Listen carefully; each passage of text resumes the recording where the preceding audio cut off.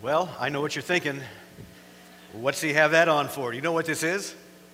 It's a bulletproof vest. And do you know why I'm wearing it? Have you seen my verse for the day? Wives, be submissive to your husbands. I mean, I wasn't born just yesterday. I got to protect myself a little bit here because this is a difficult sermon to preach. It's interesting. If married guys are going to know one Bible verse, it's liable to be this one. Wives, submit to your husband. And then for a lot of ladies, that verse becomes very problematic. Listen to this guy. A husband had just finished reading a new book, You Can Be the Man of Your House. He stormed into the kitchen and walked directly up to his wife, and pointing a finger in her face, he said sternly, "From now on, you need to know that I'm the man of the house, and my word is law. You'll prepare me a gourmet dinner tonight, and when I'm finished eating, you'll serve me a sumptuous dessert. Then you'll go draw my bathwater so I can relax, and then you'll wash my back and towel me dry, and then bring my robe. And then you'll massage my hands and my feet. Then after that's done, guess who's going to dress me and comb my hair?" And she replied, "The funeral director would be my guess."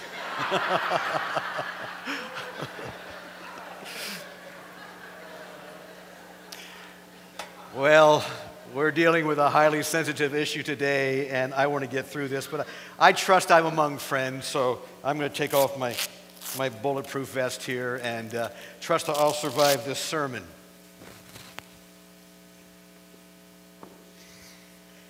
Now, I've got the shield of the Word. We're going to stand, and I'm going to read this passage to you, and I trust the Spirit of God will translate it into your heart as to what he wants to say to us in the 21st century, written by the Apostle Peter in the first century. "Likewise, wives, be subject to your own husbands, so that even if some do not obey the word, they may be won without a word by the conduct of their wives, when they see your respectful and pure conduct. Do not let your adorning be external, the braiding of hair and the putting on of gold jewelry, or the clothing you wear, but let your adorning be the hidden person of the heart with the imperishable beauty of a gentle and quiet spirit, which in God's sight is very precious. For this is how the holy women who hoped in God used to adorn themselves, by submitting to their own husbands, as Sarah obeyed Abraham, calling him Lord. And you are her children if you do good and do not fear anything that is frightening." You may be seated. Okay. It is Straight Talk to Wives today. And after reading that, you're probably wondering why I didn't entitle the sermon Desperate Housewives. But I want you to know that next week I'll be talking to the guys. Straight talk about a guy's situation in the marriage. So today, the wives. Let me put this passage in perspective, in context. We're coming through 1 Peter, and there is a grouping of authorities that are there. The first authority in chapter 2 is the government. And Peter is saying that Christians need to come under the government in chapter 2. He goes on to say that there is the authority of the workplace. Back then it was the master-slave. Today it's the boss-employee. And there's an authority the boss has, chapter 2, and we're to come under that. Even though it may be a difficult thing to come under a boss, he says do it for the Lord's sake, to walk in his steps. So authority 1 is the government. Authority 2 is the workplace. Now we come to authority 3. It is the home. And here in this realm, it's asking the wife to submit to her husband, chapter 3, verses 1 through 6. Now, I want you to know that Old North Church believes in the Word of God. We believe it's profitable. We believe it's powerful. We don't take a scissors to it and cut out the areas that seem to be difficult or not easy to follow. And this is certainly one of them. And if you understand what the Apostle Peter is talking about here, this truth will be a great liberation for marriages. But the other problem is we have a fallen nature, and we are indoctrinated by our culture. So when we read something like this, it kind of bristles us a little bit. I want you to know, God is not up in heaven trying to think of ways to sell us down the creek. He's not up there trying to send us curveballs that are going to hurt us in marriage. He knows what's best. After all, he created marriage. And this is his word to us. Well, we might be tempted to think also that Peter is writing to the culture of his day. and you know that women were suppressed, and maybe he's just taking some of those Roman ideas and taking it over to the church. You need to understand Peter is not doing that. Peter is laying out the principles and roles of marriage right from the beginning when God created marriage. And so we have something here that is so important for us to absorb, because the problem is not the model. It is the abuse of the model. So you have husbands who are not leading well, and they hurt their wives, and you have wives who are not following well, and they cause their husbands all kinds of problems. It's not the model. It is the people who live in that model. And when God designated marriage and designed it, it was simply to be this, that a husband would use his leadership to serve his wife and not himself. Did you get that? Using his leadership to serve his wife and not himself, and that a wife would yield to her husband and his beneficial activities towards her and not sabotage him. Now, I see something here that I want you to understand, because you might be thinking that Peter is advancing what happened back in Genesis chapter 3. Remember back Genesis chapter 3? The fall happened, and then Adam and Eve sinned, and now three punishments came from the Lord. One to the serpent, one to the wife, and one to the husband. And you might be thinking, well, maybe Peter is picking up that one to the wife, and he's kind of underlining it or underscoring it in his writing. Absolutely not. I want to be clear about that. And so, Genesis chapter 3 and verse 16, God said to the woman, your desire shall be for your husband, but he shall rule over you. Friends, that's the punishment. God never intended husbands to rule over their wives. And the women, if you understand what it means here, is that she had a sense that she wanted to control her husband. And so ever since the fall, the curse on the woman was, your husband's going to boss you around and you're going to want to control him. And some people think that's God's order. That's God's punishment. And what Peter is trying to do is reverse that curse and say, husbands, you lead for your wife's benefit, and wives, stop trying to control your husbands. That's what he's saying here. So now we get to 1 Peter 3. And here's this wife married to a guy who's not leading well. He's disobedient to the word it says, and it's become a problem for the wife. What does she do? Well, here's the big idea, out there clear in verse 1. Peter says, wives, be subject to your own husbands. Now, this is hard teaching. It really is. And I called my wife this week and I said, Marie, I'm preaching on being subject to your husbands. And I said, this is going to be hard. I'm afraid I'm going to mess some people up. They're going to, what's that all about? I can't do that and everything. And she says, oh, honey, you've taught this before. You can do it again. I said, I know, but I'd rather do Psalm 23 because that's so easy. But I want to tell you, that might be funny, but I'm not going to gloss over anything. I'm going to lay out Peter's words as he speaks them, as he wants them taught. And so we're going to see three principles in this text that will help us understand what he means when he says, wives, submit to your own husbands. Here's the first principle. Principle number 1, a wife's submission to her husband is her greatest power. Now, I didn't think this up. This is Peter, under the authority of the Holy Spirit, teaching us that a wife's submission to her husband is her greatest power. It is not in her opposing him and resisting him. It is in submitting to him. Now, Peter ties this submission of the wives to her husbands to those former two authorities I had just talked about. When he says in verse 1, likewise, or in a similar way, what does that likewise take you? Where does it take you? It takes you back to the one before. Likewise, as the servant is to submit to the master, likewise, as the citizen is to submit to the state, so should the wife submit to her husband. Now, that word submit in Greek is used 40 times in the New Testament, and it has a general military significance, that the commander would array and line up his troops for battle, and that he would do the best he could to make sure they were preserved and protected and did the best in battle. But it was a submission that was a mutuality, but there was a commander.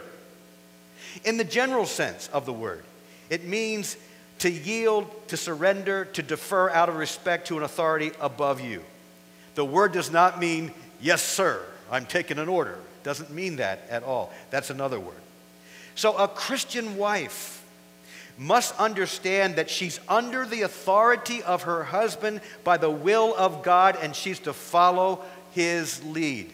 Now, it doesn't say anything that they can't talk about things and discuss and give different viewpoints and be collegial in this. It doesn't say anything like that. What it ends up saying is, in the end, if the line has to be given for a final decision, the husband gets to make that, and the wife needs to follow along. Which leads me to an interesting piece about that word itself, that word submit. In our text today, if you know anything about grammar, the active voice, the middle voice, this is a middle voice. And it's not exactly translated the way best it could be in our text today, where it says, wives, be submissive to your husband. It really means, and should be translated, wives, submit yourselves. See, the active voice would be the husband trying to make you submit. He can't make you submit. You have a choice. And your choice is, will you follow God's orders? Will you follow God's model? And will you choose to submit to your husband? And if you do, Peter says, you've made the right choice. Now, it's a blessing to be under a good husband who leads well, who cares about his wife, who makes sure she's cared for, makes sure she's protected. And he uses his authority to benefit his wife. That is a great arrangement. But what if a husband doesn't get it? What if he's using his authority in ways to benefit himself and actually make life hard for the wife? What then? What does she do? Is she to leave? Peter says, no. You submit, dear wife. Now, I'm going to come on to the wives in just a moment, a little bit later on, what I want to say to them. Right now, I want to take a little parenthesis, and I want to talk to the single ladies who might want to get married. Anybody here, you don't have to wave your hand. But I suspect there might be 1 or 2 or 3 or 4 or 5, you ladies, that might be interested in marriage sometime. I need to say something to you. The surest way to end up with a disobedient husband is to date and marry a disobedient boyfriend. You hear what I said? The surest way to end up with a disobedient husband is to date and marry a disobedient boyfriend. You see, God never tells the people who are dating the girl to submit to the disobedient boyfriend. God doesn't believe in that kind of evangelism, where you're going to go and try to submit to a person to lead them to Christ because you love them. That can happen. More times than not, it doesn't. No, that's not God's will for you. You are to date and marry a godly leader. And then you're going to be much better off when you're finally married and be able to submit to a husband who's leading you well. So the number one thing, single girls, that you should be looking for when you date a man is a Christian who shows you good leadership. And the number one clue that you'll have a difficult marriage or an easier one is whether you are going to marry a disobedient boyfriend or not. Now, if a guy is selfish and shows a temper and he's not interested in spiritual things and he's got a potty mouth and he pushes to take you to bed before you're married, he's showing you he's disobedient. You got to make tracks. You got to break off that relationship. You got to get out of that thing, because if you go on with him, it'll only get worse after you get married. It always does. So, single ladies, look for a godly man that leads you in godly ways, and you'll be happy to submit to a man like that. And if submission is not your thing, ladies, the Bible never says, thou shalt get married. Maybe you shouldn't get married if you don't want to submit to a husband, because Peter says once you get married, you need to submit even to a disobedient husband. Now, let's come to the married Christian ladies. Peter's saying here is the wisdom of God. But I have to tell you, it sounds foolishness to our culture. It seems ludicrous for a wife to submit to a husband who ignores the word and is disobedient to God and might be doing some things that will hurt her spirit. But Peter says the greatest power a woman has is that she would submit to him in the hopes that he would come to Christ and become obedient. This is so counterintuitive, and I will tell you why. Because a wife's submission to her husband she doesn't recognize many times that is her greatest power. Do you know what many women think their greatest power is? Words. Words. That their words are the greatest power. And that's exactly what Peter says a woman shouldn't do with her husband. You see what he says there? So that even if some do not obey the word, they may be won. How? Without a word, by the conduct of their wives when they see your respectful and pure conduct. What is Peter saying? A lady's conduct has more power than her words. So knock off the words and show respect and purity. So, does that mean then, women, that you shouldn't be using a lot of words on your disobedient husband? I think that's what he said. Because he's saying basically, no nagging and no preaching. If a husband isn't living according to the Bible, all of your words are in vain. And I will tell you that in 40 years of ministry, I have never, ever seen one case where a woman's words has changed her husband. I've just never seen it. It may be there, and if you're one of them, I'd like to know it. It just seems to be very, very ineffectual. So, don't keep verbally correcting him. Don't keep reminding him of his shortcomings. Don't keep telling him what he ought to be doing. Don't keep putting Bible verses on his beer can.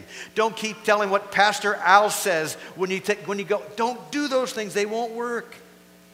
Because there's something louder than words.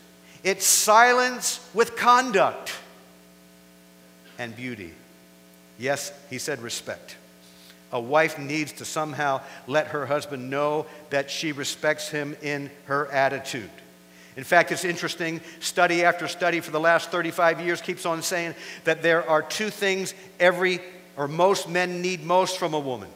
Number one is respect. Number two is, you can imagine what that one is, okay? And they keep on coming back to that. And it's amazing how Peter and Paul nail this respect thing in their writings. Now, I know what some of you might be thinking. But what if I don't respect him? What if there's nothing to respect? How do you fake it? How do you become a hypocrite? Do you know it took me 35 years to figure this one out? I'm a slow learner. How it is that a wife can respect her husband that she cannot respect? Here's how you do it. Ladies, you stop disrespecting your husband.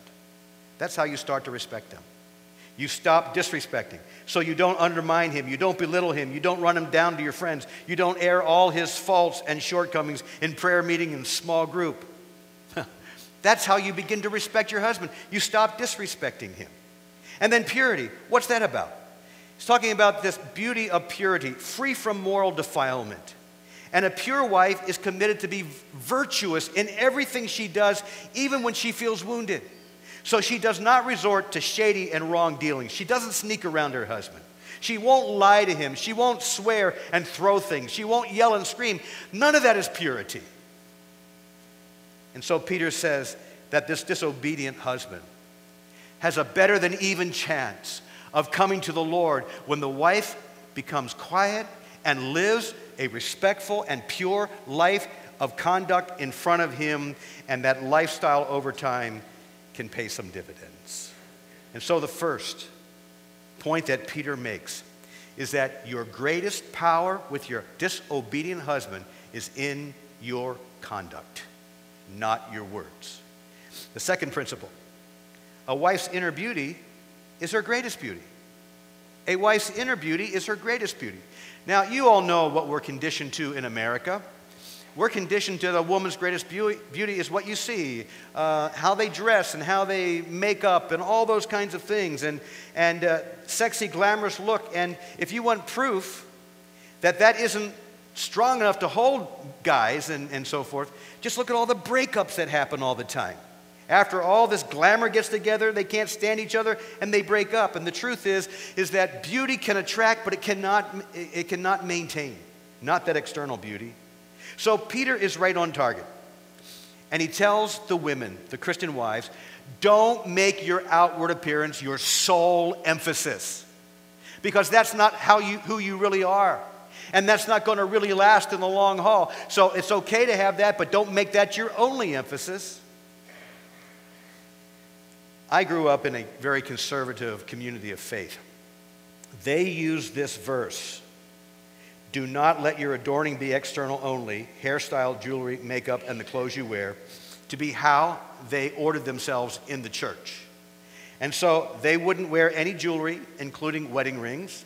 They would put absolutely no makeup on, no attractive hairstyles, no fashionable dresses.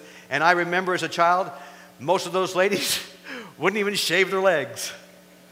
And so what we ended up was with a whole bunch of homely-looking women in the church thinking they were obeying the Bible. That's not the way it is. There is nothing in the Bible that says you shouldn't look good for your husband. In fact, maybe some of you are old enough to remember Burt Bacharach's song, Wives and Lovers. And I'm not a singer, but here it comes, okay? Hey, little girl, comb your hair, fix your makeup. Soon he will open the door. Don't think because there's a ring on your finger, you needn't try anymore. Anybody hear that one? Yeah. Ladies, look good for your husband. Your husband's going to go to an office with a dozen people that look good. You look as good as them, all right? So let's get that settled right now. But it can't be the only focus. There needs to be the primary beauty of her inner person. Peter says the hidden person of the heart with the imperishable beauty of a gentle and quiet spirit. That's the beauty that should be on display along with the external beauty. They go together. Now in verse 4, Peter tells us what a woman's inner beauty really is. A gentle and quiet spirit. Now, he isn't saying that a woman can't be bubbly and energetic and outgoing and those kinds of things. And he isn't saying that she should be quiet and never heard from. But what it is saying here is that she's not harsh and attacking. She's not vengeful and retaliating. She's not yelling. She's not doing all kinds of crazy bad things. Rather, she's exhibiting the fruit of the Spirit. Galatians 5. Love, joy, peace, patience, kindness, goodness, faithfulness, gentleness, self-control. That's the inner beauty she's looking for. Is it hard? Yes, it is, especially if you have a jerk for a husband. Really, really hard. But he says that is the beauty you need to find, that hidden beauty of the person, because that also, when it goes to submission, helps to win the husband to Christ. Now there's a third principle that I want you to see. He says, and I'll do this quickly, a wife's good role models are her greatest examples. Do you know that there's a shortage of role models for women in this world? I don't recommend Cosmopolitan and Oprah and other kinds of things like that because they're on a different wavelength. They're out there on the externals and all the kinds of things that you shouldn't be into before you get married and those kinds of things. And you go to the church. Often there's not a lot of good role models in the church because they don't know, they've never been trained. And Peter's saying, let me settle this once and for all. You want some good role models, I'm going to give you some. How about the godly wives of the Bible? The godly wives of the Bible. Study them. Come to know how they live with their husbands, how they got along, what they did, how they adorned themselves. And this is exactly where he takes us. And he represents those ladies by calling the name of a woman Sarah. And Sarah, he said, had three great actions as a role model. Number one was she hoped in God, as did these other ladies. Now listen, the husband was the head of that home. And so one day, God came to Abraham and said, you're going to leave Ur of the Chaldees, you're going to go across the Fertile Crescent to a land you don't even know where you're going, and you're going to take your family with you. And so what did Sarah have to do? She had to submit. And so she's following a husband who has no idea what the directions are. You ever have a husband do that? You know, with your husband, you know what the one things they will not do? Stop and ask for directions. But anyway, here he's going, and she has to submit to him over those hundreds of miles that he's going someplace where God wants him to go. She had to trust God because you know how important security is for wives. The second thing is they adorned themselves. Not only externally, but they put on this quiet and gentle spirit, and Peter ties Sarah's act of submitting to also her adorning in verse 4. And then her action 3, it says they submitted to their own husbands. Trusted God, adorned themselves, submitted to their husbands, and you can see that she let him know that he was the head of the house. How do you know that? It says that she called him Lord. Now, I know what some of you ladies are thinking. I knew this would go south before he was done. I am not going home and call my husband Lord. No, please don't do that. That's what they did back then, to let them know. But not now. And if your husband, when you come home, says, Pastor Al said to call me Lord, I want you to have him call me because I want to set him straight, okay? And then, because no, he shouldn't be wanting to be called Lord. But he is the head of the home. And if he's the head of the home, that smart husband is going to be about making his wife comfortable. Going to be about making requests and seeking advice and discussion for courses of action. Going to try to be as collaborative as possible. That they are mutual journey persons on this trip called marriage, and that God ordained him for her well-being. That's what the leadership is all about. It's not about power plays. So Peter says that wives who imitate Sarah's become daughters of Sarah, a special class of women. And I pray that there will be a special class of women in Old North Church who submit to their husbands and adorn themselves and know who to look to for role models. And they will become daughters of Sarah. Well, church, that's Peter's teaching on submission to the husbands.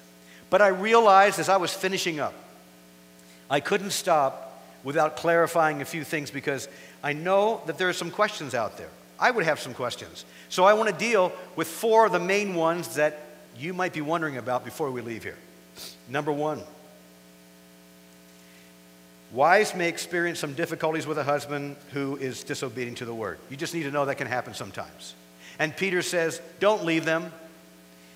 Show them your beauty, show them your submission, and over time, God may bring them to obedience. So that's where we start. But now here's where we're coming so that you don't think the husband can take advantage of you or that you're enabling him by submitting. Number 2, wives should submit to their husbands except when they're asked to violate the commands of God.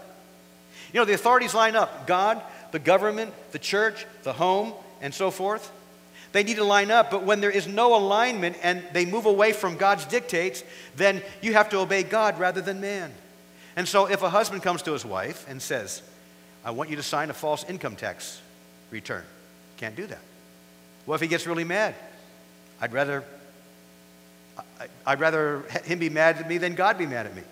Or suppose a husband is trying to have his wife do things sexually that go against the word of God. Graciously refuse. You can't do that. You don't submit to a husband who takes you into sin. The third thing is wives must realize that her husband's authority also comes under other authorities, the church and the government. What am I talking about? If a husband is abusing his authority, a wife can go appeal to another authority outside of the home. If she is being beaten, if she's being abused and those kinds of things, you can't keep that a family secret. You've got to go to a social agency. You've got to go to a rescue center. Go to the church or something and get some help and appeal to another authority. There may need to be an intervention. And God never is turning his head the other way while women are being beaten.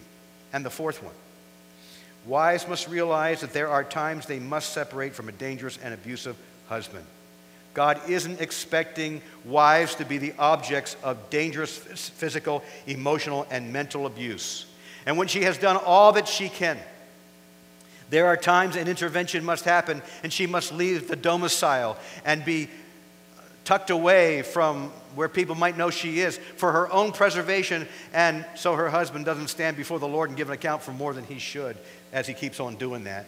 So there are times that separation may have to happen in imminent danger. Well, I've given it my best shot. That's what I believe Peter had to say today. Some of you may not agree with me. Some of you may. Some of you may be feeling a lot of emotions, and some of you have a lot of questions. I would just say to you, be like the Bereans. Go home and look this passage over and see what the Spirit of God says and to validate that in your heart.